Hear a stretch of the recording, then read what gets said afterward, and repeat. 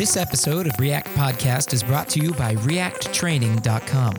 In-person, hands-on training for development teams from React community leaders and experts. Visit reacttraining.com to learn more.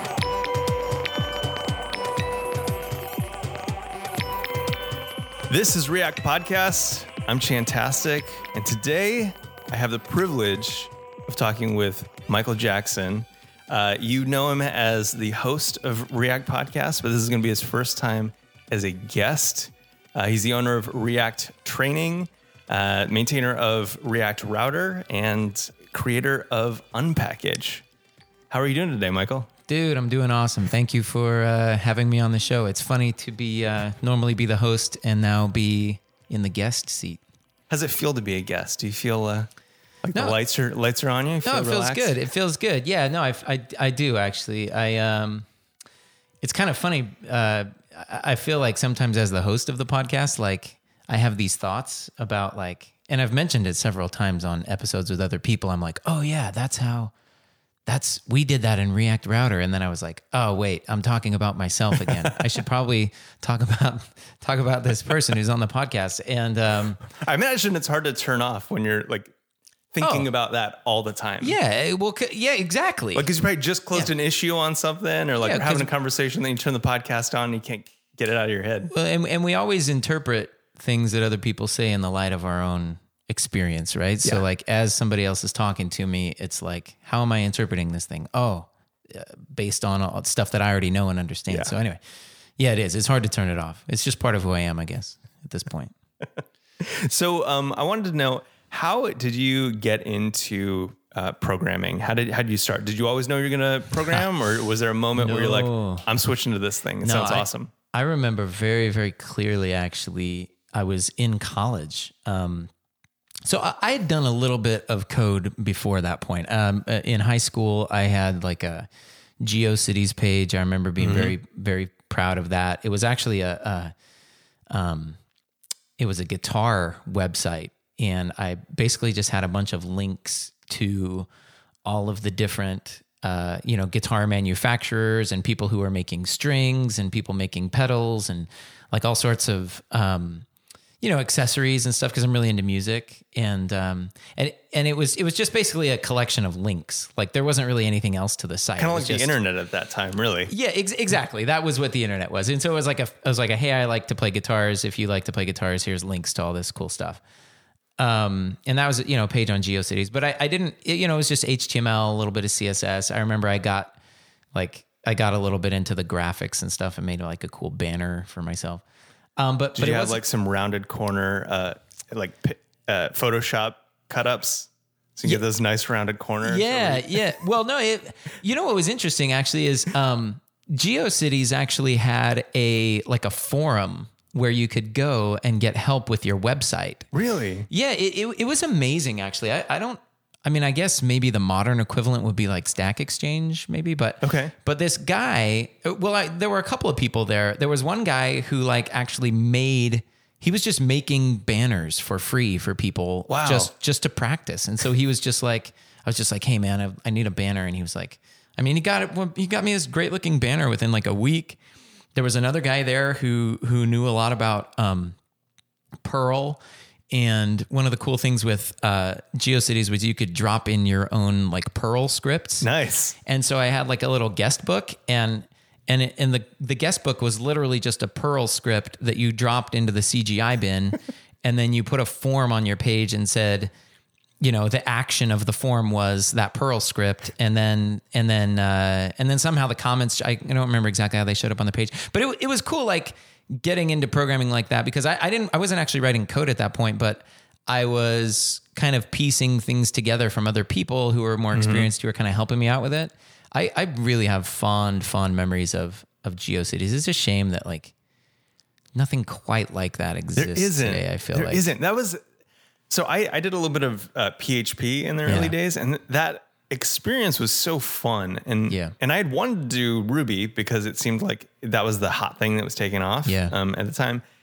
But there's something fun about saying, I want to do this thing, and you can do it all in one file that you just upload to your server, as opposed to like having a framework. And I mean, now it seems like everything has a build step. And you said you did PHP. Did you ever do Code Igniter? I did, yeah, dude. I built one site. It was like a company that did classic car restoration. Yes, I think, and I built a little, I don't know, CMS type thing for them to be able to post their cards. Or whatever. Code Igniter was awesome. It was awesome. It did everything. Yeah. Like if you needed to resize image thumbnails, or you needed to send an email, or you needed to like communicate with your MySQL database, whatever you needed to do, you just had like this one global sort of thing. Yeah. And you were just like, Code Igniter, do this, Code Igniter, do that. It was awesome. It was. And now I look at building websites and I'm like, oh man, it's a lot more complicated than that. It is. But, it is. I mean, the stuff we're doing is a lot more complicated too. Yeah. So anyway, that was kind of how I got started back in the day. Was I did a lot of, started out with just HTML and CSS. Then I actually got into a lot of PHP when I was in college. That was my, that was kind of how I, what were you studying? Started like writing real code. So I was studying information technology at BYU. It was a brand new program at that time. And then I actually switched over to information systems, which is a little more of a business focus, but I somehow got a job just writing PHP coding for the visual arts department on the BYU campus. So it was an on-campus job. And you know what's funny is because the only reason I applied for the job is because it was the highest paying job on campus. So it was $12 an hour. Nice. Which as a college student. Yeah, exactly. And compared to most of the other jobs on campus were like 10 or less. And so I didn't really know how to code, but I applied for it and they're like, yeah, sure, you seem sharp, like you can do this. So I kind of taught myself PHP and JavaScript kind of on the job there. And I really got into some of the first things I did was I really got into this thing called MooTools, which a lot of people know. I actually had funny story. I actually had commit rights at one time to the MooTools repo. Nice. And this was like just when it was brand new, like they had just moved off of MooFX, and I was writing some code in MooTools, and we were managing everything in Subversion actually at that time, and I was kind of. I was young. It was the very first project that I had ever been involved in, very first thing that I'd ever done, open source project. And I think I pushed it a little too far because one day I was like, I've written so much code for this that like, I'm basically one of the authors too, right? So like there was this other guy who had written a lot of the code. He's an Italian named Valerio Proietti. And he had done a lot of code on it. And I had one commit where I was like, I added my name to the copyright line. Oh, so it was like that's bold. That's bold.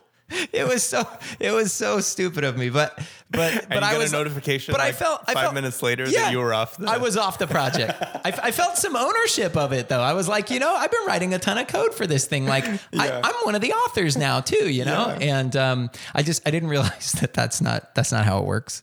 And so next morning I woke up and Valerio's like, no, you're not committing any more code to this repo. Wow. And so that was the point where I was like, oh man, I screwed it up. But what was funny is, the jQuery guys were always like showing up in the MooTools forums. Okay. And it was hilarious because the MooTools, we had a kind of a verbose syntax. Like we were extending the element prototypes and stuff like that. And so it was like, element dot, do something dot something else, right? Oh yeah, I mean that's where the smush problem comes from, right? Yeah, exactly, because they were extending the array prototype and all the built-in prototypes, and so it was like very verbose. And then the jQuery guys would come along and they would be like, check it out, $animate, and we were like, oh, those guys, they have such a slick API, but it's not like. Oh, those guys. And it was so funny because, like deep down I was like, yeah, jQuery is probably the thing. Like he nailed the API with jQuery and the story around extensibility and stuff like that. And, And so then I just started using jQuery when I got kicked off of MooTools. But yeah, I know where to go after yeah, this. I was just like, these guys, I kind of had a hunch that these guys were onto something all along. I'm just going to go over here and use this. So was that your first experience with open source? That was actually my first experience with open source. Cool.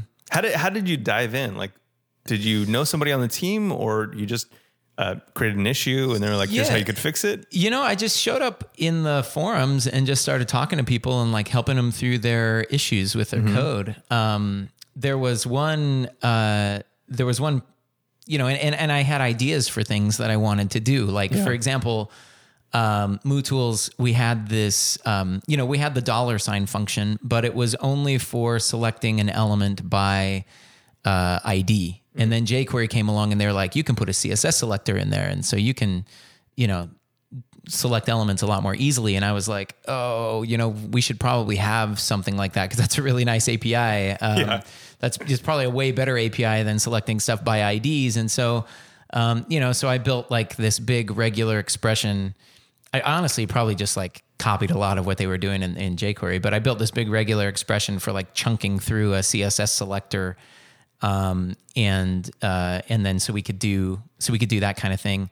I remember another one that was really big back then was, EXT.js. Yeah. And he had, what was that guy's name?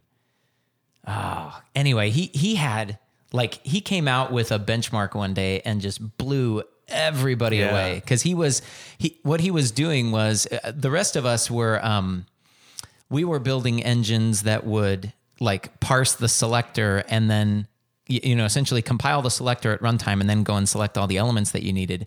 But what he was doing was he had compiled the selector down to a function using like eval, essentially. Like he was building JavaScript strings and then evaling that. And so he had like this function that was fine-tuned that would only do the minimal amount of work necessary to select all of those elements, And I remember him coming out with that benchmark and just being like, wow, this guy is really fast. And that was EXT.js. And I don't know, it was just a fun time. It was a fun time. Dean Edwards was doing a lot of cool stuff. Of course, John Resig.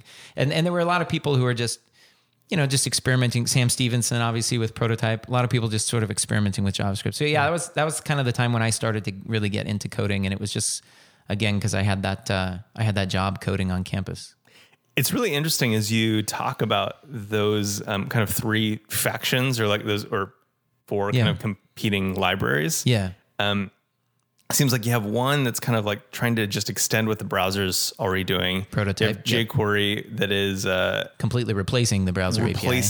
Giving you a more kind of consistent API, something that feels right all the time. And then EXT.js, which is just mega fast. Like that's the feature. And it seems like those are the things that we still kind of compete on today.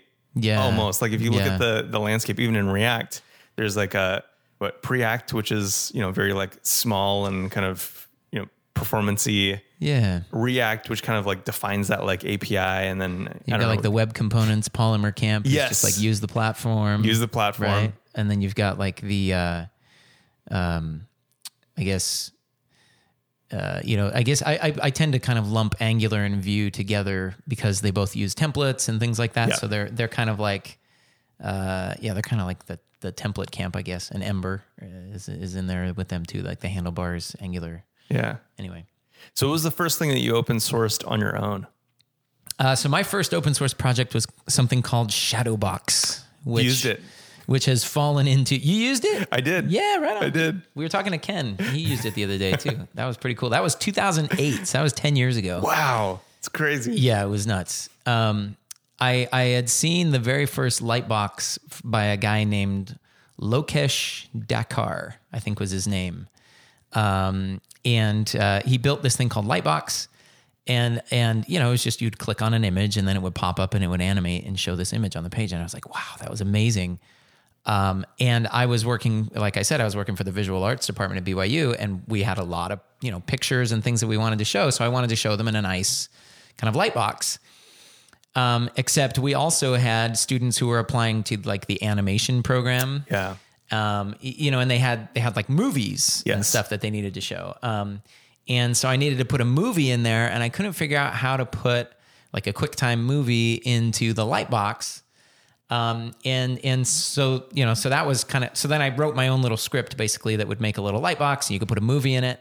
And then I was like, what the heck? Like you should be able to put anything in here. Cause then students would show up with like Swift files. So they wanted to put Flash stuff in there. So I was like, okay, fine. Put a Flash file in your Lightbox.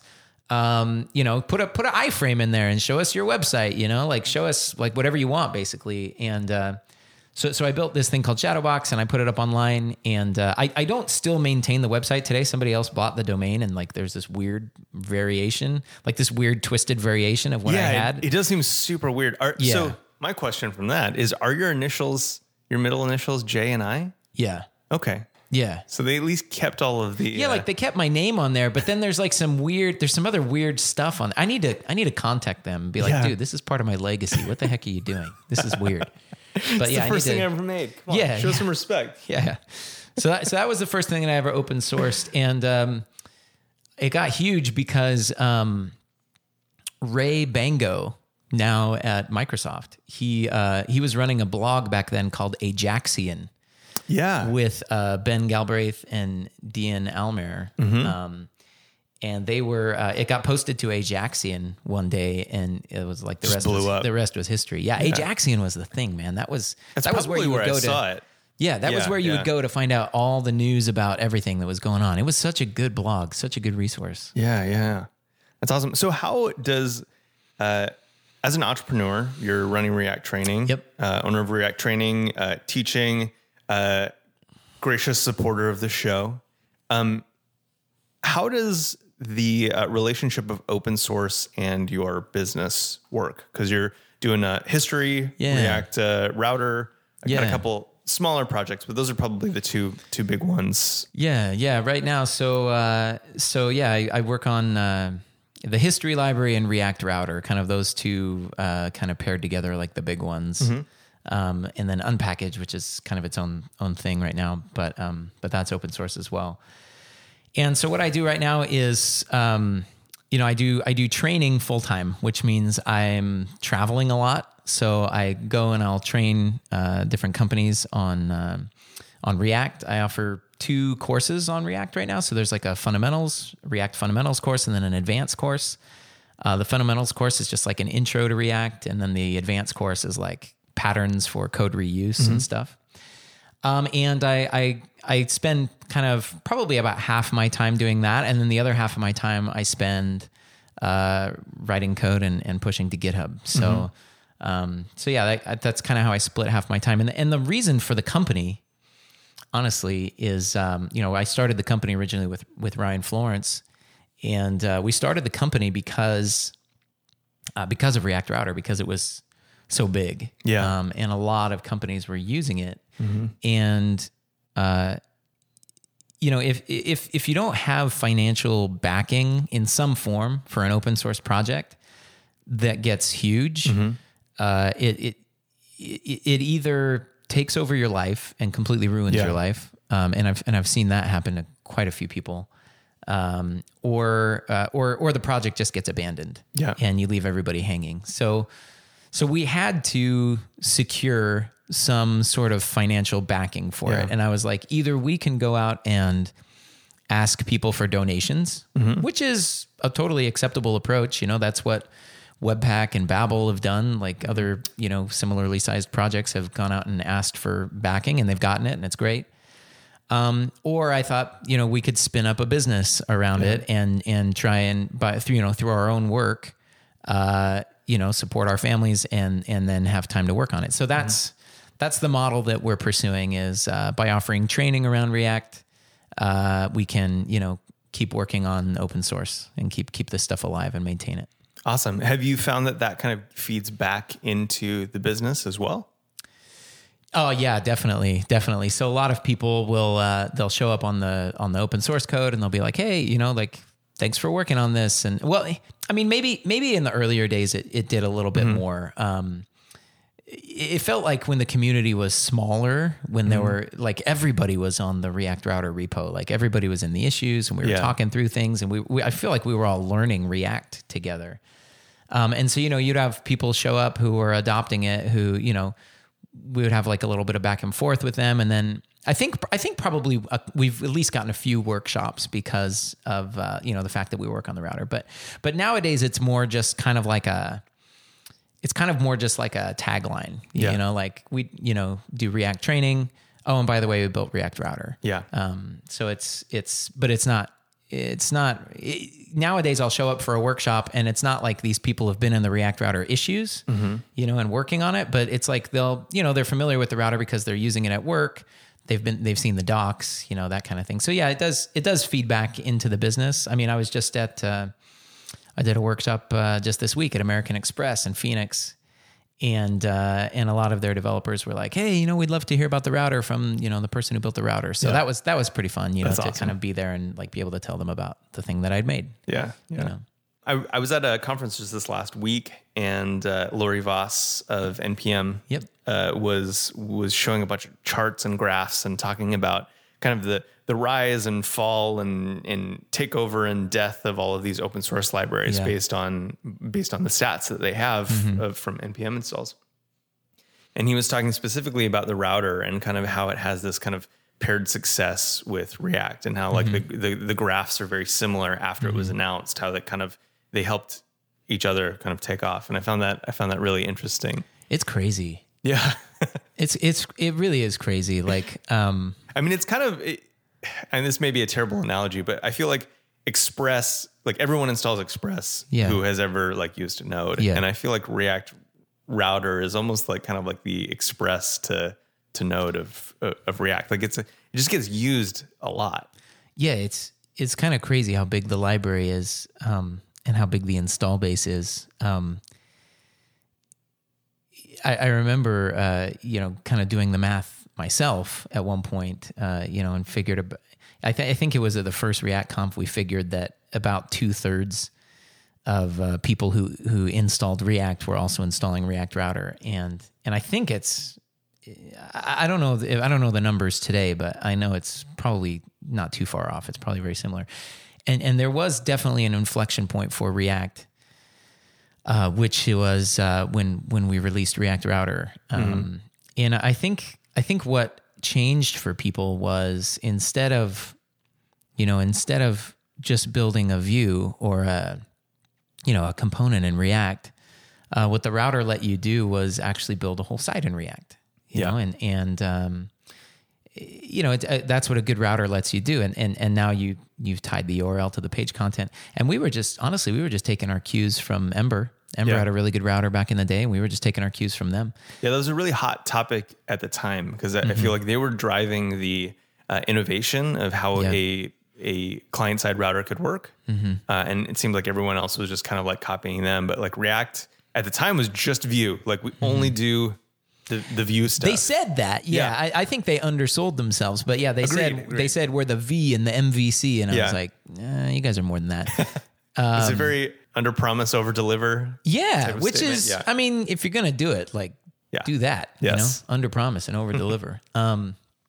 So yeah, but yeah, like I say, the router was the thing that kind of took it as to more of it's not just the V now. It's like it could potentially be your whole app. Yeah, The router very specifically takes it from just the view to being able to construct a whole application. And it's, because you can get really far with set state, in terms of state management, or if you have a good API, just fetching the API, but you still need to be able to kind of control, like re-navigate to routes. Well, and the router itself is actually pretty small. Like it's just a set of React components. We didn't, I mean, our first versions, we had kind of a lot of our own API. But to your point, you can actually go quite far with just components. And in fact, the router is just a set of React components at this point. I think once we figured out how to really use React components, we looked at our API and we thought, we could just do this whole thing with just React components. Yeah.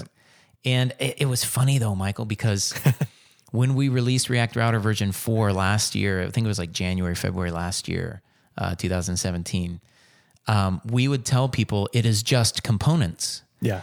And everybody was like, no, this is ridiculous. Like, how can I do everything with just components? We got a lot of backlash. Yeah. A lot of backlash. Like even from people who were like, you know, at Facebook, like not a lot of the people that I, you know, really, you know, respect and admire. We actually got a lot of positive feedback from, you know, people like Sebastian and Dan, which was great. But there were some other people there, and there were some other people, you know, in the community who were like, this is ridiculous. Like, you can't just do everything with React components. You know, how are you going to manage the scroll position, and how are you going to do, you know, and I think as a community collectively, hopefully we've gotten over that. And cause you see people doing all sorts of things with components now. Yeah. Right. I mean, I saw Merrick Christensen last year doing like, I mean, at React Rally, remember he was like parsing, like, oh right, remember he was writing like editor, exactly, yeah, with React components, right? So like, you can do anything you want with a React component, but I think at the time, even just last year, it was kind of a radical notion that like the router is just going to be a set of components. Yeah, that's it. Yeah. You know, because you still have other React libraries like you know, like Relay, for example, that is not just React components. Well, you talk about how kind of React and the router, it was kind of this, for everyone involved, this period of learning and whatnot. Yeah, for sure. And that V4 API was really interesting because it did kind of push the boundaries on like, can we just do this in components? But I think also it pushed composition in React to the forefront, right? That discussion of like, how do we compose different components together in React. And that was obviously a strong showing for the, you know, render props or function as children or whatever you want to call it, which eventually ended up being kind of the basis of the context API, at least the public side of it. So it seems like there's a lot kind of going on at that time that kind of all coalesced into like this kind of mindset of components only being a really good way to write React apps. Yeah, definitely. And the React team themselves have kind of led the way a lot in this too. I feel like our work has kind of informed some of what they're doing as well. You know, the context API is derived from some work that I had done on a library called React Broadcast, which had a very, very similar API. Just you would give a value prop to your broadcast component essentially, and then you would have a subscriber that would get that value out with a render prop and can use it to render stuff. And that was an API that I developed specifically for React Router to get around the should component update problem, right? With the old context API. And so that, you know, that was an idea that made it right back into React core itself, which was, it's just cool to see how, like, I guess, you know, an idea from the community can make it back and influence core React. Yeah. That's awesome. So you mentioned Unpackage earlier. Tell me a little bit more about that. Yeah. So Unpackage is this interesting thing. I honestly didn't. Well, for people who may not know, Unpackage is it is a CDN for everything on NPM. The genesis of Unpackage is kind of a funny. It's kind of a funny topic actually, because I really didn't want to make my own CDN. Like I just wanted, so people, so you didn't wake up one morning and and be like, oh, I know what I want to do. Yeah. So people were showing up on the React Router repo and saying, hey, can you guys just publish a global build of React Router? Yeah. And I was like, who uses global builds? That's dumb. Everybody just uses Webpack and just call it a day, right? And but you know, these people were using global builds and script tags, and so I was like, okay, fine, we should have a UMD build of React Router available somewhere. And so I went to look at CDN.js, which at the time was like the big CDN, still is. They serve an insane amount of traffic, and I was like, okay, so how can I get something committed to CDN.js? So I went and I cloned the repo. And the repo took me, it took me about 25, 30 minutes to clone, just because, and I realized, I was like, why is this taking me 30 minutes to clone? Because every file that is on the CDN is in the repo. Every version too? Yes, every version of every file that is on the CDN is in the repo. And so I was like, so I was literally cloning everything that you could get on CDN.js. So you clone everything, and then you would add like a specific build. Yeah. So after I had cloned it, like, you know, I went and had some lunch and then came back and the clone was done. So then I was like, okay, so I'm going to add my React router build to CDN.js, right? So I went and built the router. I checked out a branch. So checking out a branch on a repo of that size takes about 2 minutes. Wow. So I checked out a branch. I was like, okay, the branch is checked out. Add my file, make my commit, and then I submitted a PR to CDN.js. And you know, they showed up and they were like, I forget even the details right now, but there was something wrong with my PR. Okay. And I felt like it was super nitpicky, right? Sure. Like they were just like, oh, you need to da da da da. And I was like, really? Because essentially what you're telling me now is I need to go and spend like another 3 minutes just so I can check out that branch, so I can like make that edit that needs to happen and then repush my PR. Like it was just so heavy and unwieldy and hard to work with. And so I was like, you know what? I said, we're already publishing the UMD build as part of our NPM package. It's already in our NPM package because a lot of the reason we included it in our NPM package is because some people would install, NPM install React Router, and then they would go and grab the UMD build from inside the package and put it in their HTML. So I was like, you know, we're already distributing it there. Why can't we just get it from NPM? And I was honestly, I was kind of surprised that you couldn't just get any file off of NPM, over HTTP. I was like, you know, they'll give you the tarball and they'll give you the metadata, but they don't give you a way to access individual files inside a package. And so I was like, well, like, shouldn't be too hard to just build a little proxy. You know, I mean, that's what Node is for. Node is for, it really excels at that, at building little proxy servers. So this was literally in an airport while I was just waiting for my flight. I hacked together this little proxy in about an hour and I put it up. I bought a domain, npmcdn.com is how it was originally put up. And this was probably about 3.5 years ago, like maybe the first year that we were working on the router.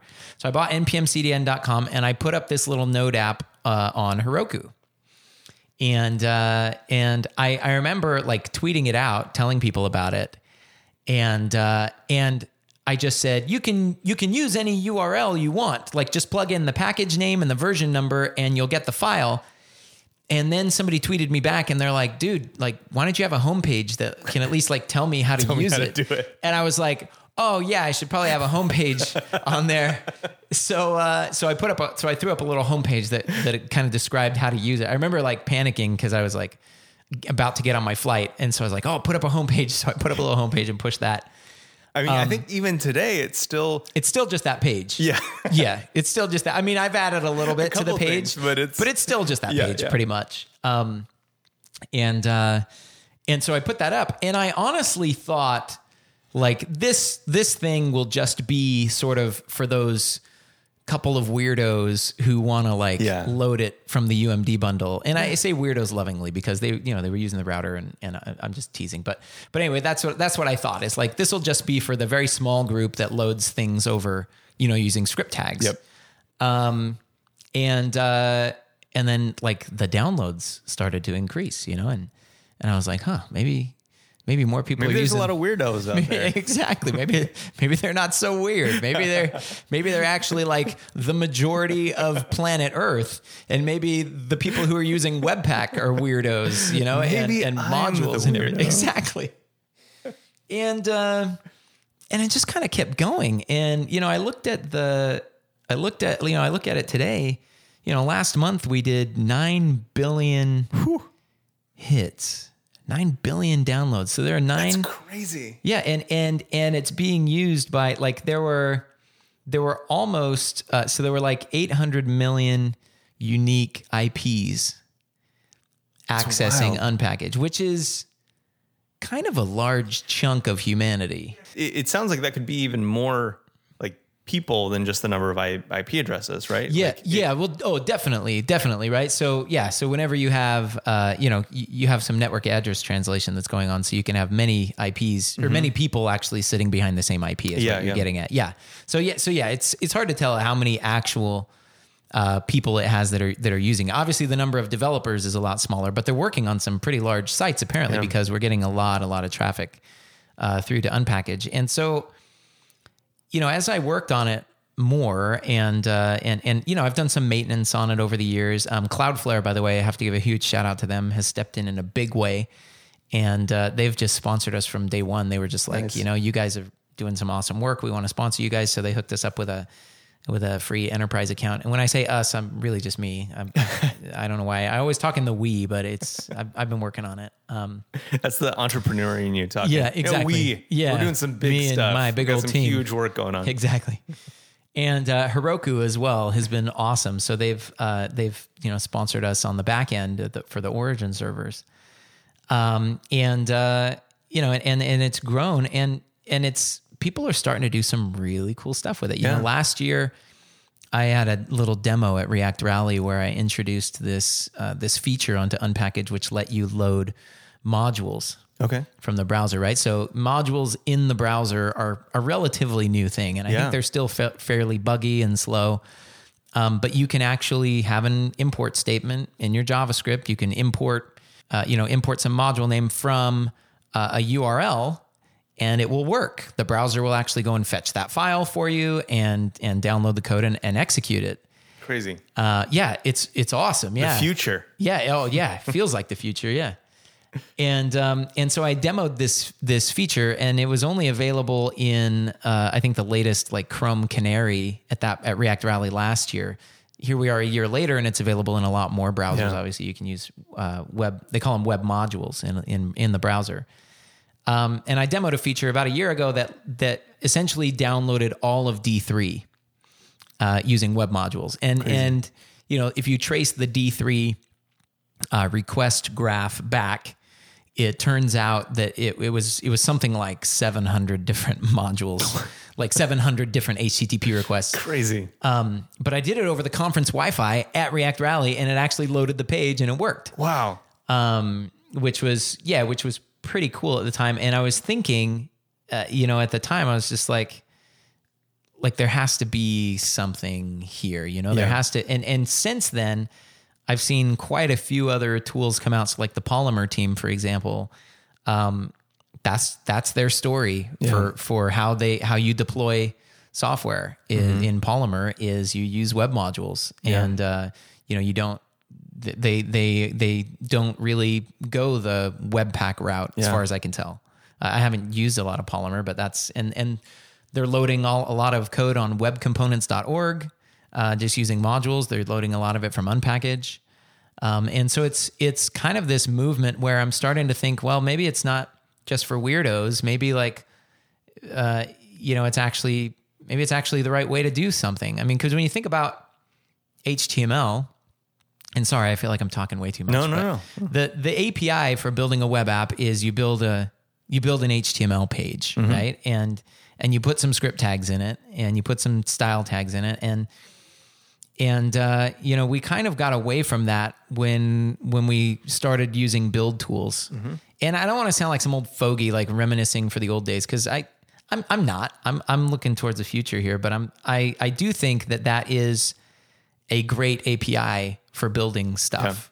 Where you can say, I'm actually very, very sad that the HTML imports spec died, because I think that was a great way to build stuff as well, right? You can declare things right in HTML and say, here's what my application needs. And HTML is currently treated as kind of like a second-class citizen at least in my opinion, in a lot of apps these days. It's kind of just like the byproduct or the artifact of what you generate some HTML eventually, but you don't really like look at it or understand it or use it in your programming. But I think it's interesting. I think it's important because it is literally the entry point for your app. So anybody who's coming into development for the first time, or maybe even you've been here for a while and you just want something that you can understand a little bit easier. That's a nice, straightforward way to get into building an app is to write an HTML page. Okay, now I need some interactivity. Yep. Now I need some JavaScript here. Why can't I just put a script tag? Instead of treating it like an artifact, like a side effect. And it goes back to kind of how we both got into it, like just putting a Perl script in your CGI bin or putting a PHP file up there. Yeah, it does. It seems like a better progressive path for someone who's just kind of coming onto the scene today to start with a little bit of HTML. Like you said, I want some interactivity, be able to use React, like use the module, just like all the tutorials show, but without having to have this huge kind of behemoth knowledge of how modern applications are built and served and all that. So the really cool thing that we have now that we didn't have back then was we have modules in JavaScript, right? Mm-hmm. And so, there's this problem with, how do I get dependencies on the page? So I can import my own script pretty easily, but how do I get dependencies on the page? And so that's where I feel like Unpackage could be really useful to somebody who's developing, if they're using HTML and they're using JavaScript modules today. Mm-hmm. How are you going to get, your dependencies on the page? Well, you can either stick, if you're not using, so first of all, if you're not using modules, you can load your the UMD bundle of React, for example, from Unpackage, from the React, and they've got install instructions on their website. You can install the UMD bundle of React, or if you are using modules, web modules, you can use an import statement. You can use a script type equals module and just use an import right there in your HTML file and import the files that you need. So it's kind of interesting actually, because React, right now they only ship 2 builds. They only ship CommonJS and UMD. So you can't actually load React using an ES module, using the browser's native import statement. I've been kind of hounding them about it for a while. I think we'll get it in there eventually. But that's a really viable strategy for building something. And if that is the right API, couldn't we start with that API and then work from there to get all of the cool stuff that we've got today, right? Because I know some people are rolling their eyes thinking like, oh, but this is so inefficient, and he's ignoring bundling and code splitting and all the cool stuff that we can do these days. And I know we can do all of that cool stuff. Why don't we start with that API and then do all that cool stuff? Yeah. Why don't we start with an API that's not a config file? Yes. Yep.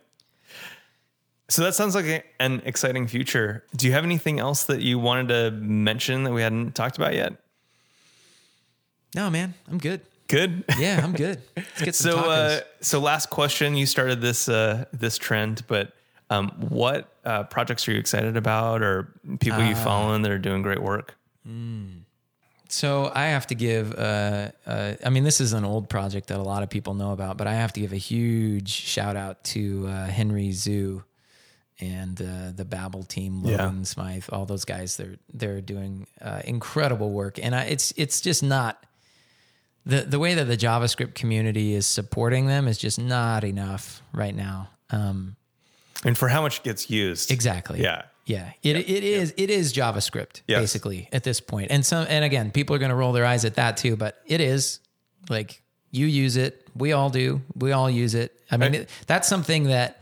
I mean, the developers of the language, like the language is moving forward because people can test these features in production using Babel. Yeah, and it's such a huge part of the language, and Henry is devoting himself full time to working on that project. So if you have any way of pulling some strings at the company that you're working at to get them some extra funding, I'm sure they would greatly appreciate it. They really need it, and most of all, they deserve it. It's such a valuable project for all of us. Yeah.